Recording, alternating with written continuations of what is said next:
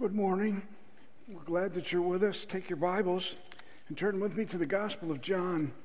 And in the Gospel of John, chapter 14, we'll continue our study. Maybe you haven't noticed, but beginning in January, I've gone to this upper room discourse recorded for us in the Gospel of John, beginning in chapter 13 and then through the high priestly prayer of Christ.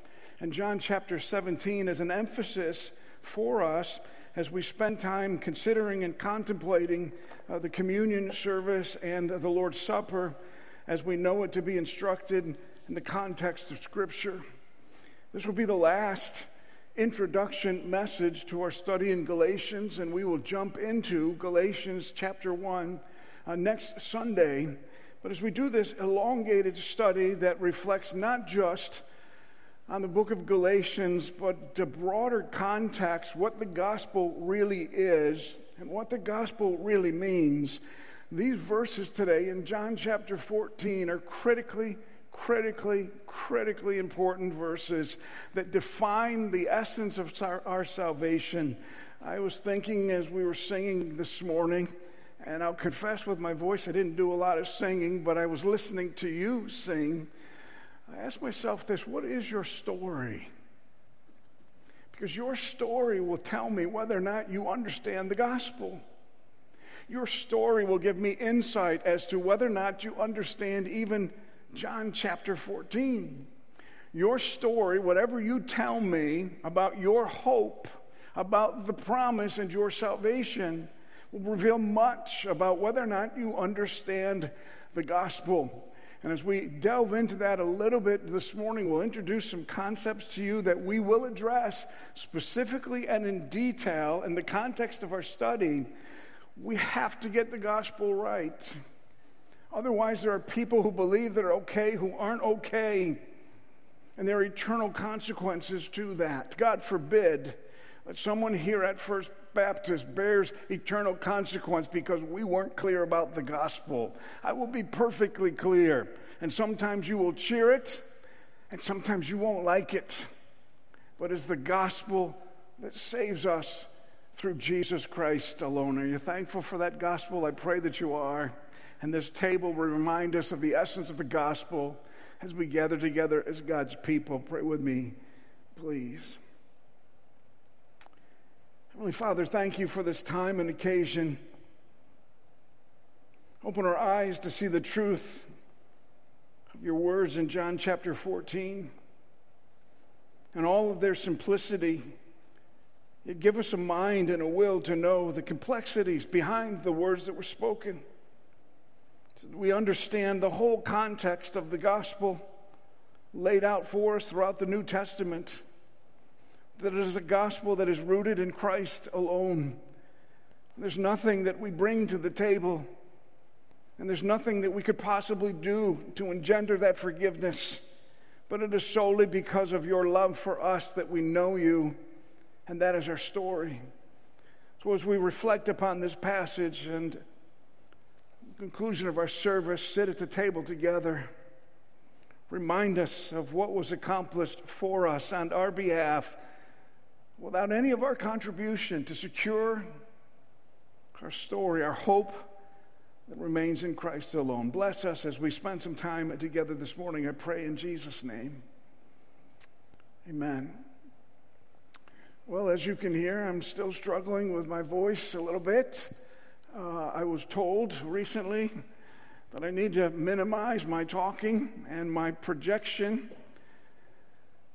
And I don't know what to make of that, because this is what I do, and this is what God has created me to do. So we'll see how this all plays out. I also will begin my Sunday school class this morning in the chapel as we reflect upon these introductory messages to what is the gospel, and look at particularly how one intuitively knows that there is a God. If you want to dig a little bit deeper and take a second glance or look at some of the things that we've discussed in the last 4 weeks, I encourage you to join that class as we kind of break all of that down and ask ourselves, what does this really mean, and how can we know? But make no doubt about it, if you really want to know the fullness of the gospel, you must turn your attention to the Scripture.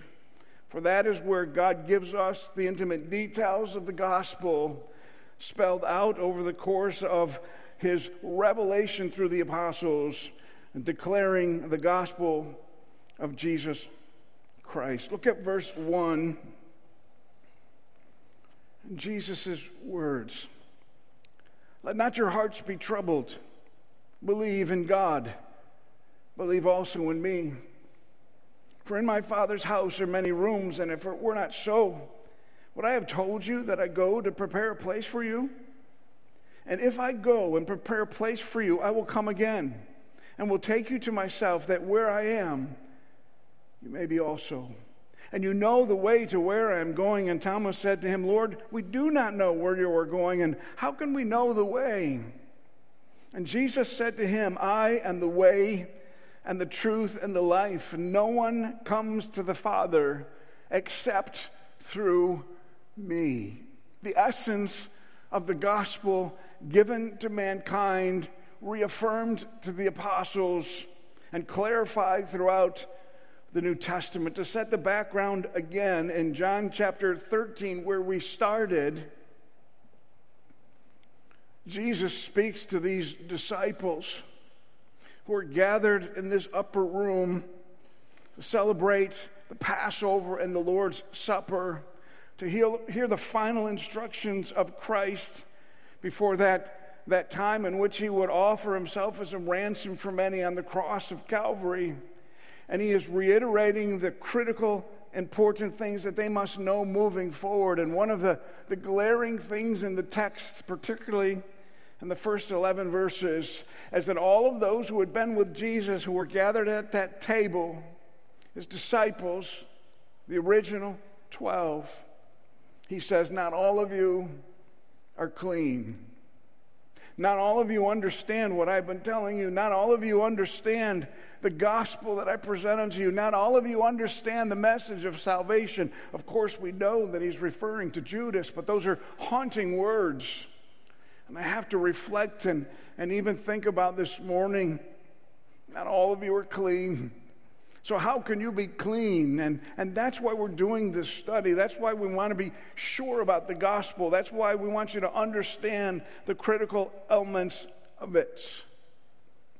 Not to single out Judas himself, but the lack of clarity extended to most of those disciples. In John chapter 13, verses 21 and on, they began to ask themselves, is it I? Maybe it's me that's not clean. Maybe I don't understand. Maybe I don't get that.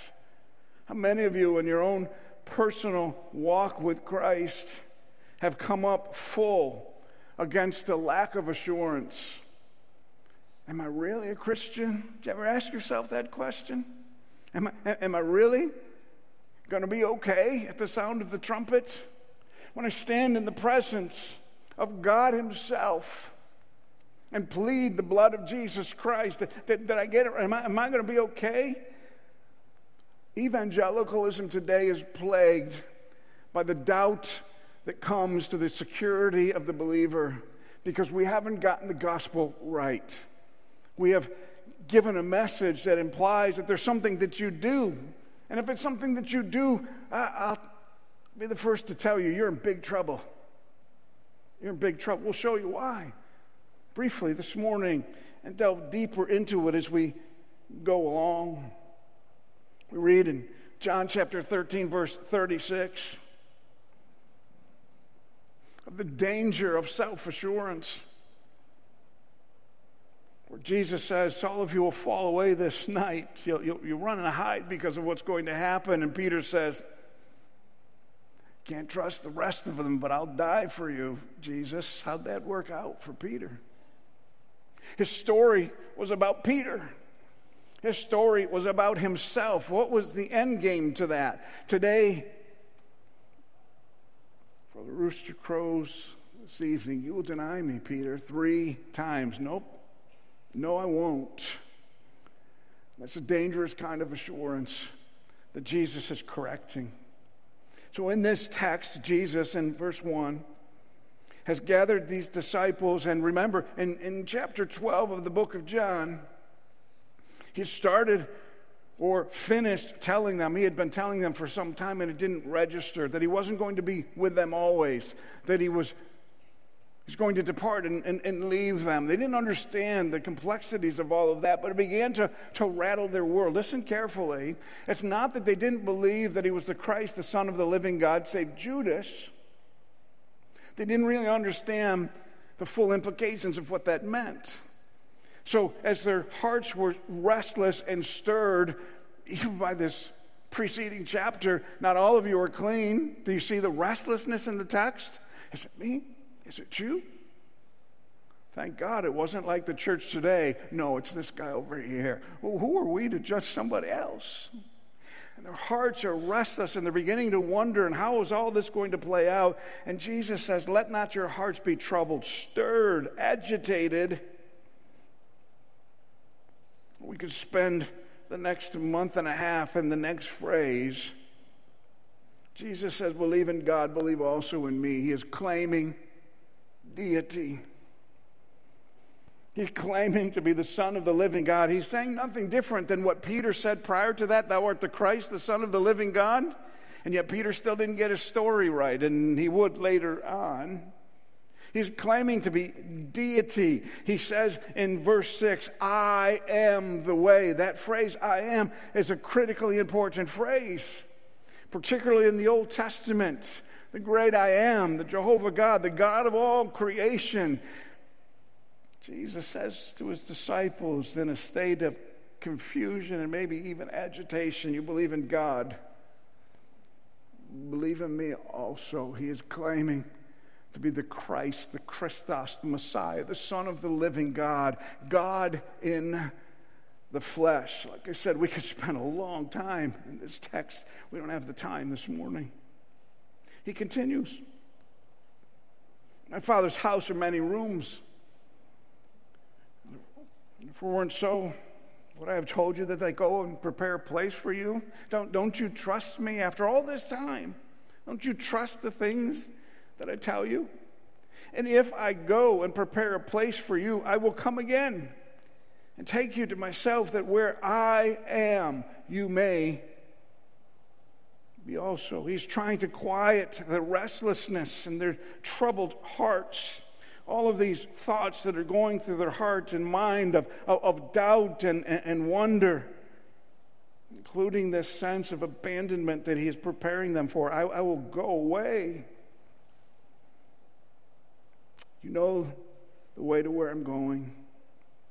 But did they? Thomas said to him, Lord, we do not know where you are going, so how can we know the way? It's not that they didn't believe him. It's not that they didn't even believe in him. In order to find some sense of assurance, Thomas says, we have to know where you're going. But Jesus had given them all of the assurance that they already needed. But Thomas says, no, I need a little bit more. Where are you going? And Jesus said to him, I am the way, the truth, and the life. No man comes to the Father except through me.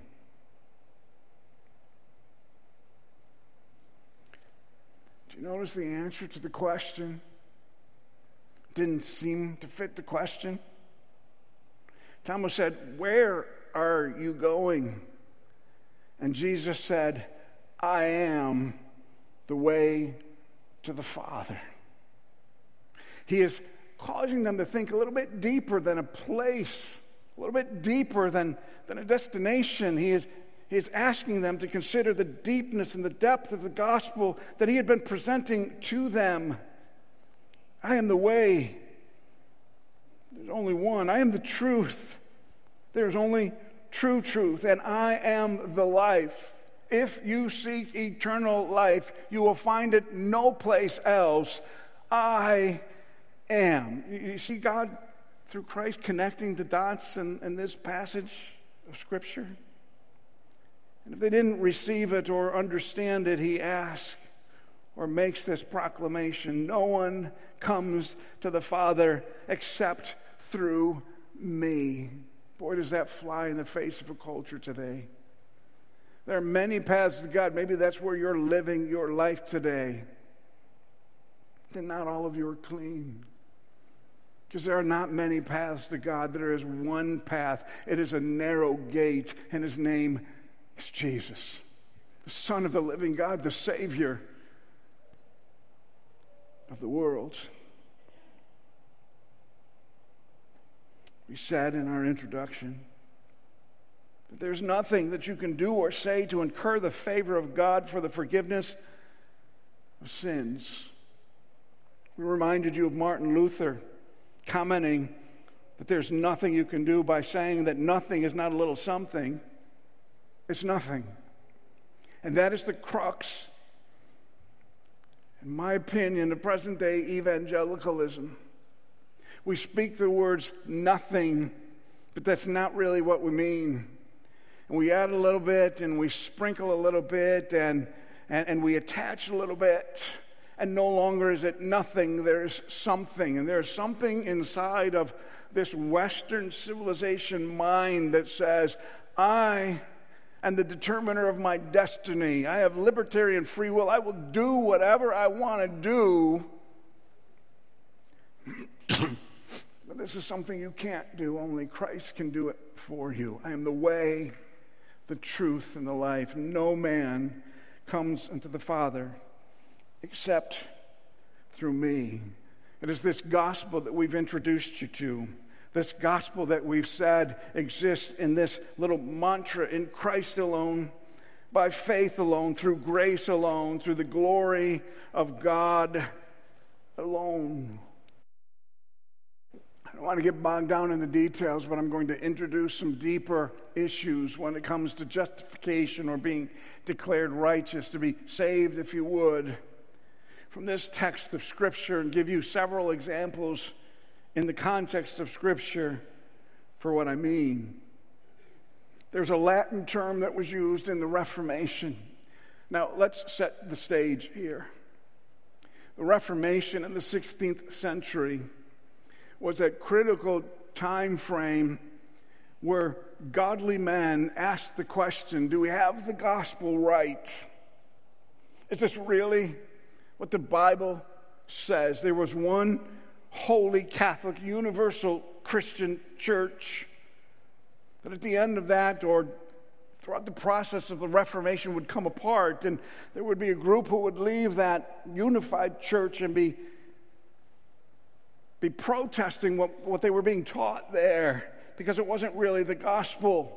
And there were some key figures who led us through that whole process, and that's where the word Protestants come from. They protested the confused gospel that was being taught, that had morphed into something that it wasn't. The key, or one of the key men of that Reformation, you know, was Martin Luther. Martin Luther, and the existence of that one holy church, had been raised by the dilution of the gospel or addition to the gospel. And the addition to the gospel, when it came to justification, and I'm just going to unpack this a little bit, and there's a reason for it. To be justified means to be declared righteous. You follow me? So how does one become righteous? It was something that plagued Martin Luther. How can I be righteous before a holy God? That's a question that every one of you needs to ask yourself this morning. How can I be righteous before a holy God? Now, what had happened in this time frame up until this point in time is that this righteousness went from being an imputed righteousness. In other words, on the cross, Jesus bore the penalty for our sin. He took all of our sins upon him. And at the same time, for those who believe, he took all of his righteousness and he put it upon those who believed in him. There was an exchange that took place. It was imputed. What does imputation mean? It means that it came from outside of you, not inside of you. So what was Martin Luther's dilemma? This is important.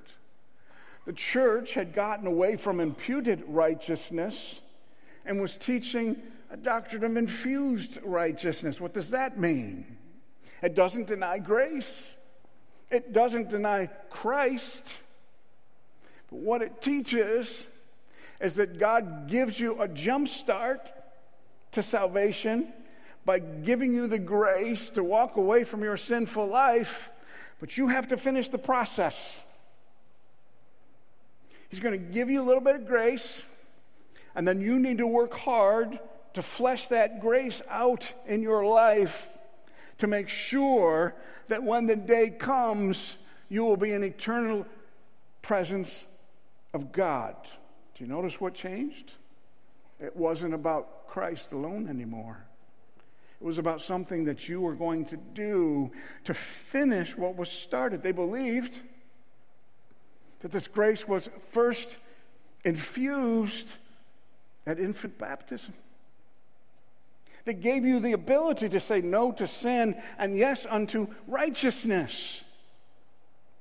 And the phrase that was popular in the church at that time was this: if you do what is in you, God will not deny you grace. He's giving you everything that you need. And if indeed you do and make the most of what He's given you, you will make it. What if you don't do the most He's given you? Well, by implication, you won't make it. And guess what? There was a tension in the church because they realized, I can't do everything He wants me to do, so I'm not going to make it. Well, we have an answer for that as well. You can buy an indulgence, be forgiven of your sin, or better yet, even after you're dead, people can pray for your salvation, and eventually you're going to make it. What kind of security is in that? Martin Luther was living under that reality. Many of you don't know this about him. Martin Luther, based on that infused righteousness, said, I hated the God who punishes sinners. What do you mean by that? He said, what kind of God would promise me eternal life and then expect a standard of goodness that I can never achieve? What kind of God is that? I hate that God. He is asking me to do something I can't do. Sobering, isn't it? I can't do that. And I hated God. And he asked the question, where can I find a gracious God? And he called this pursuit of infused righteousness, finishing what God started in Christ, he called it a fool's errand. He said nobody can do it. The standard of God is so high, nobody can do what He's demanding of us. What don't I understand about the gospel? Great question. It's the very essence of what we want to speak of in this study. He came to Romans chapter 1, verse 16, the power of God in the gospel. But it was Romans 1:17 that changed his mind on everything. Where the Bible, both in Habakkuk, the prophet of the Old Testament, and Paul in Romans chapter 1 declares, the righteous shall live by faith. The righteous are righteous because of faith and faith alone. You follow that? That's what he's talking about right here. That's a huge implication. He had hated this God who was asking something of him that he could never do. And as he searched the scriptures, the Holy Spirit made his eyes open. Said, Martin Luther, stop looking for a way. Jesus said, I'm the way, the truth, and the life. No man comes into the Father except through me. There's nothing you can do. It is in Christ alone. You are righteous by faith alone. What did that mean? If you are righteous by faith alone, you aren't righteous by works. You understand? That's the dilemma of Martin Luther. The Holy Spirit illuminated him at that particular time of Romans chapter 1, verse 17. He said, I felt that I had been born anew, and that the gates of heaven had been opened, and the whole of Scripture gained a new meaning. And from that point on, the phrase, the justice of God, no longer filled me with hatred, but rather became unspeakably sweet by virtue of His great love toward me. Do you see what happened there? He said, everything changed that day. I recognized that God loved me, and Jesus accomplished this for me, and there was nothing I could do. I know that's hard for Western civilization, but let me connect some dots here. If there's something that you have to do, can anyone tell me when you know that you've done it? For those who still want to include something we do in salvation, you will spend the rest of your lives struggling with the security that you have in Jesus Christ. Because every time you look in the mirror, you will know that you haven't done everything. You will know there's some things that you haven't done. And if you're basing your assurance on that, you will find no assurance of your salvation. None. It's not to be found. But if you're basing it on the finished work of Christ, you notice the key term is finished. It's done and over. It is finished. If you're basing it on that, you are overwhelmed by the grace of God that took you from being a sinner to a righteous person. There's a Latin phrase, simul justus et peccator, or simul justus et peccator. Simultaneously justified and sinner. It's an incoherent statement if you look at it on its face value. But this Latin phrase came out of that Holy Catholic Church. It was part of the issue that Martin Luther was having until he saw things clearly. In essence, it means at the same time I am justified, I am declared righteous, but at the same time I know I'm still a sinner. Follow that line of thinking? So as God looks upon me, clothed in the righteousness of Christ, He says, that person, John Allen, is righteous. And John sinks down in his chair because he knows, nothing I did here. My apologies, John. You're right, it's nothing you did here. You were righteous because of Jesus Christ alone. And I won't speak about John now. All right, get that out of your head.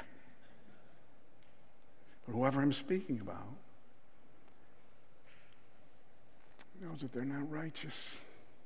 The thoughts in our head, the words that come out of our mouths, the things that we don't want to do that we do. And anyone have that issue? I'm not righteous in and of myself. I'm being sanctified. I'm praying that I become more righteous as time goes on. But this isn't a finished product until I see Him and become like Him. But when Jesus looks at me, He doesn't see my ugliness. He sees that He has rescued me.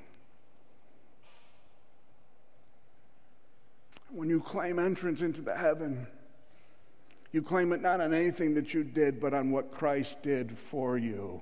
For the gospel is in Christ alone. You follow me? This is really important. And you say, well, it's just a little bit of a difference. It is an eternal difference. It's an eternal difference. You are either declared righteous or you're trying to achieve it all by yourself, and that is a dead end. You say, well, Pastor Jim, I'm not sure about this. Well, good. Turn with me first to Acts chapter 9. I'm not going to spend a lot of time here. You know it as Paul's conversion story. Remember that? So Paul was on the road to Damascus. If there's anyone who could claim righteousness in and of himself, the achievement of the law, it would have been the Apostle Paul. He was head and shoulders above everybody else. But he hated this Jesus. He hated this Jesus. And he was going to Damascus to persecute those who were people of the way, those who had claimed Jesus Christ as their Savior. And as he goes on that road, the Bible says that there's a bright light that flashed around him, and a voice, verse 4, that said, "Saul, Saul, why are you persecuting me?" He said, "Who are you, Lord?" And he said, "I am Jesus, whom you are persecuting." You notice that this voice didn't say, "You're persecuting my children." It said, "You are fighting against me, Paul. You're coming after me. That's your issue." Well, we know what happens. And he's gloriously saved. How many of you think that he was looking for God? How many of you think he was looking for the message of salvation? No, he was hating what he had heard, and he hated those who professed in Christ alone. He was looking to persecute and even kill them. And yet God appears and rescued him. What did Paul do? Nothing. God said, "You, Paul, I'm going to open your eyes, and you will see that it is in Christ alone, by grace alone, through faith alone, to the glory of God alone." It was a towering figure. He goes into the town. Ananias is said to go to Paul and lay hands on him, and Ananias says, whoa, God, this Paul, he's a dangerous dude. I can't do that. Verse 15 of Acts 9. The Lord said to him, "Go, for he is a chosen instrument of mine." Answer this question. Did Paul choose Jesus, or did Jesus choose Paul? He was going and out to destroy the people of the way, the people who were following Jesus. God said, "You're an instrument. You will be my mouthpiece. Watch this." He became one of the greatest mouthpieces for the gospel of Jesus Christ. He went from being a Jew of a Jew, a Hebrew of a Hebrew, to instantly one who believes that the gospel is in Christ alone. Gives you a little background to Galatians. Why did he take such a terrible reaction to those who were changing the gospel? Because Paul knew there was only one gospel, and if there was anyone who could speak to that, it was him. He said, "I did all the other stuff, and it was not enough."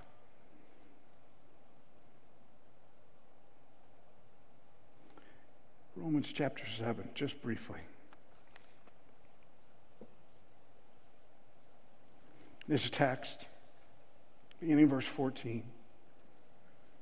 The same Apostle Paul says, "For we know that the law is spiritual, and I am of the flesh, sold under sin.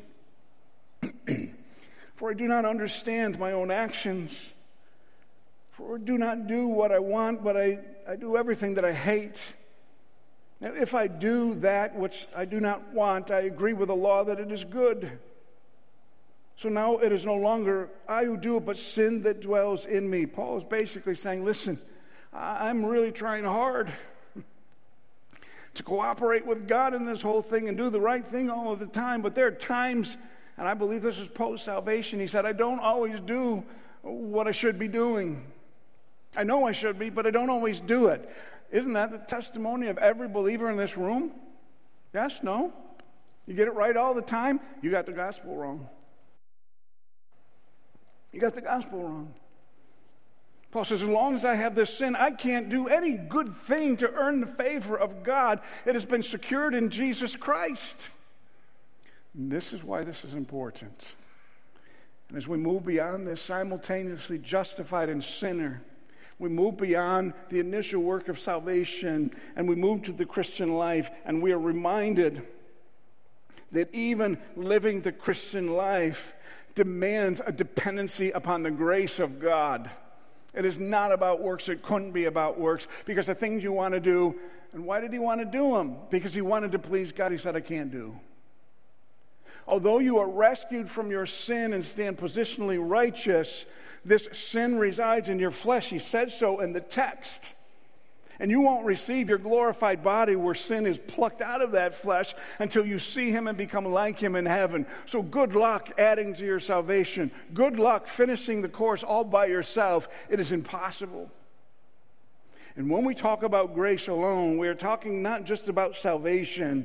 We are talking about even living the Christian life. It is by grace. It is by grace. It is by grace. It is by grace, because you can't do it by yourself.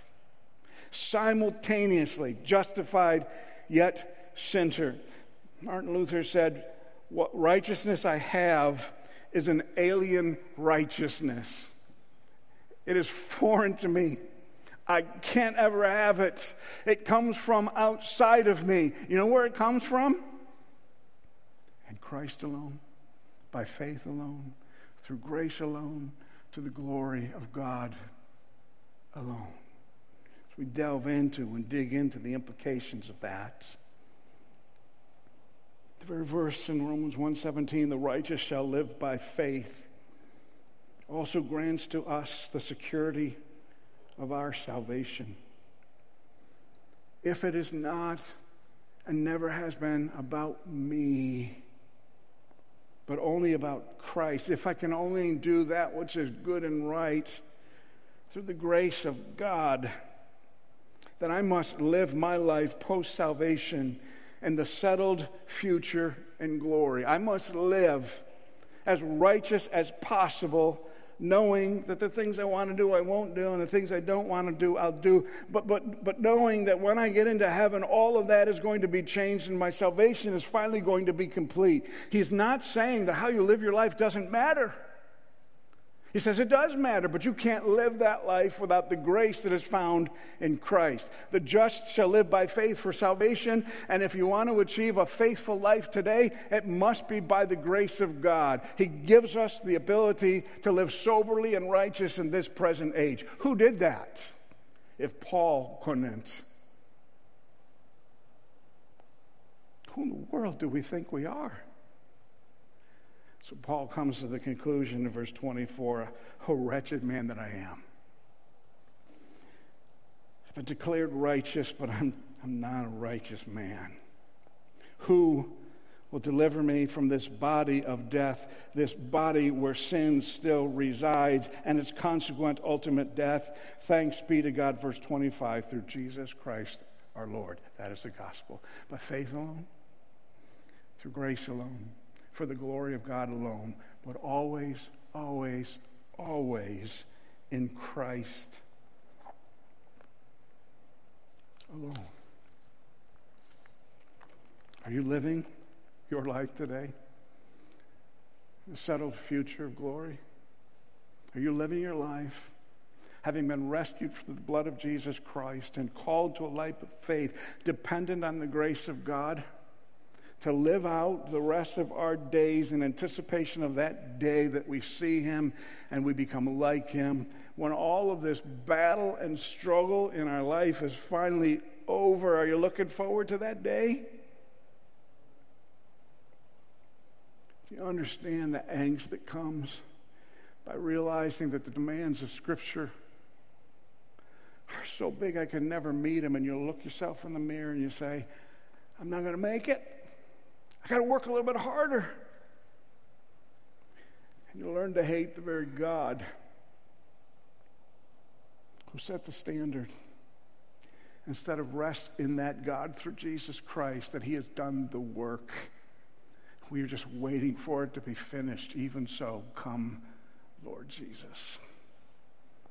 So what is the purpose when God's people come to this table? It's to remind us of these truths. It's through the blood of Jesus Christ alone. You didn't do anything. It's through his sacrifice alone. You didn't do anything. And even today, you must be reminded that day to day to day, trying to live the Christian life is dependent on this same Christ and grace. the unmerited favor of God to give us the capacity not to be saved in our works, but to live a life of righteousness because we know the King. Our lives, from beginning to end in our salvation, on Christ alone. Christ alone. And we still say, but wait a second, Pastor, isn't there something? What is it that you bring to the table? Nothing.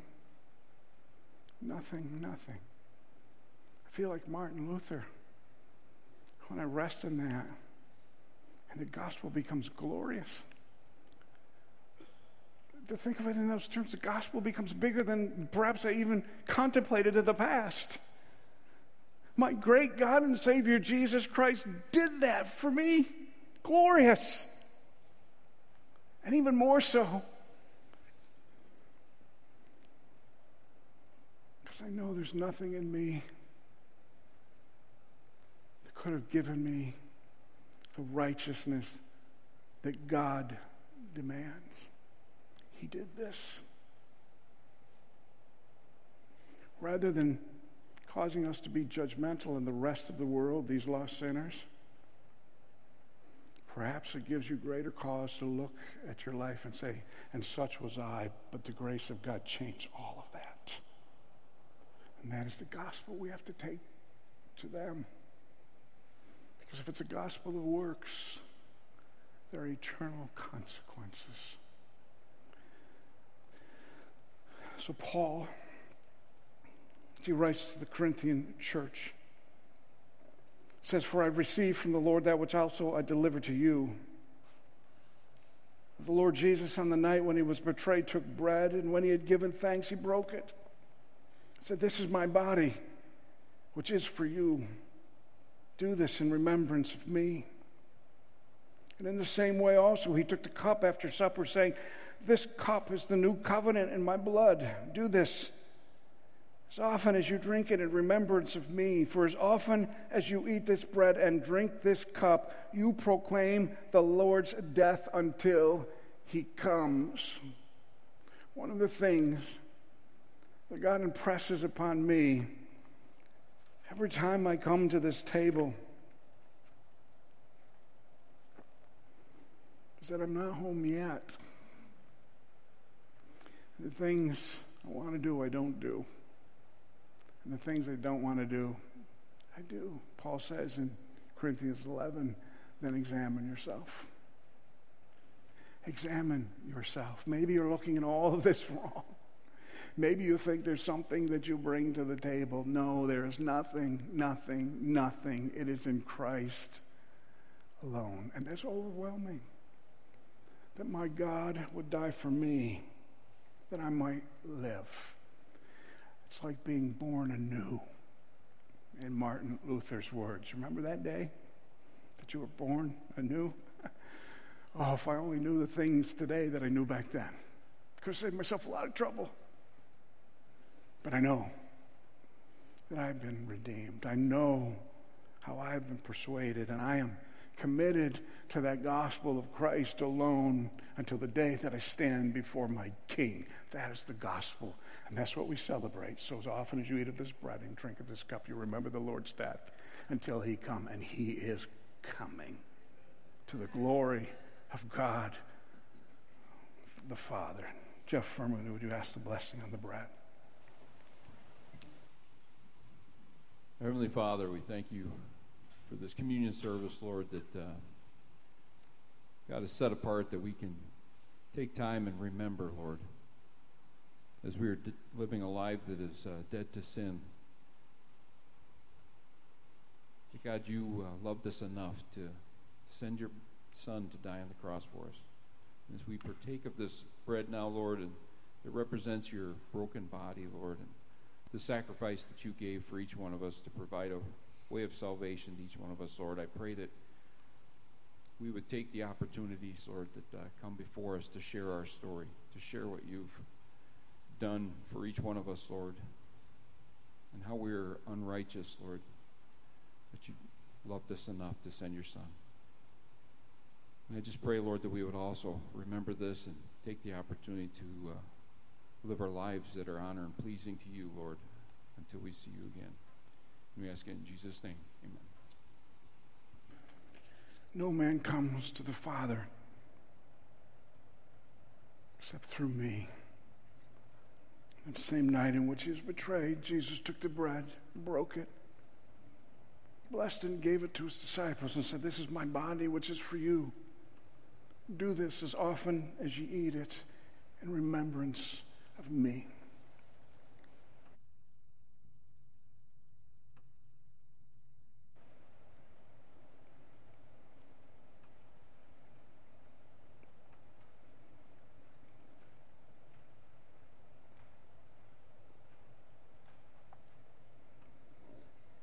Derek Eisnagel, there's a blessing on the cup.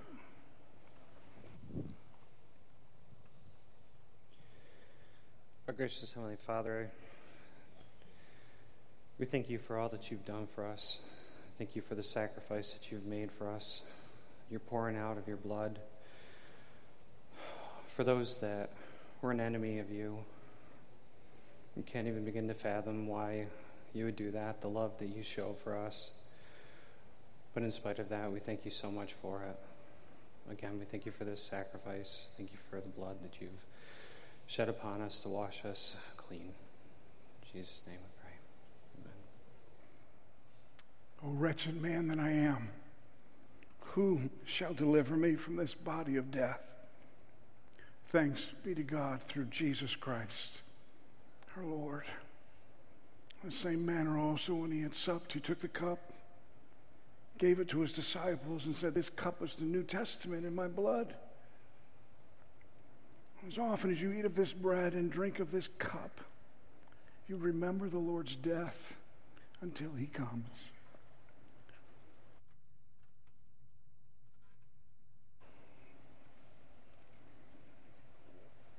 Pastor Ken, would you pray, please? Father, we thank you for this day that you've given us, this gathering around your table. At this table, you have declared your gospel, your goodness, your love, your mercy, your righteousness, what you've done through your Son. Lord, this gospel message began with you, it ends with you, and ultimately it brings us to you. All of our blessings that we have through Christ, our adoption, our forgiveness, justification, reconciliation, redemption, all lead to us getting you. You're our highest treasure. There is no better gift than you. You are the gospel. We thank you that we could celebrate this gospel here this morning. And Lord, we pray that as we see all these gifts that you've given us, your blessings flowing out of your goodness, that we would, out of hearts transformed, give back. Give from hearts of gratefulness because of you and for you. Bless these gifts, that you would use it to further your kingdom, advance your gospel. We thank you for all that you've given to us. As we give back, it's, again, because of you, it's for you, that your name would be known. Thank you. In Jesus' name, amen.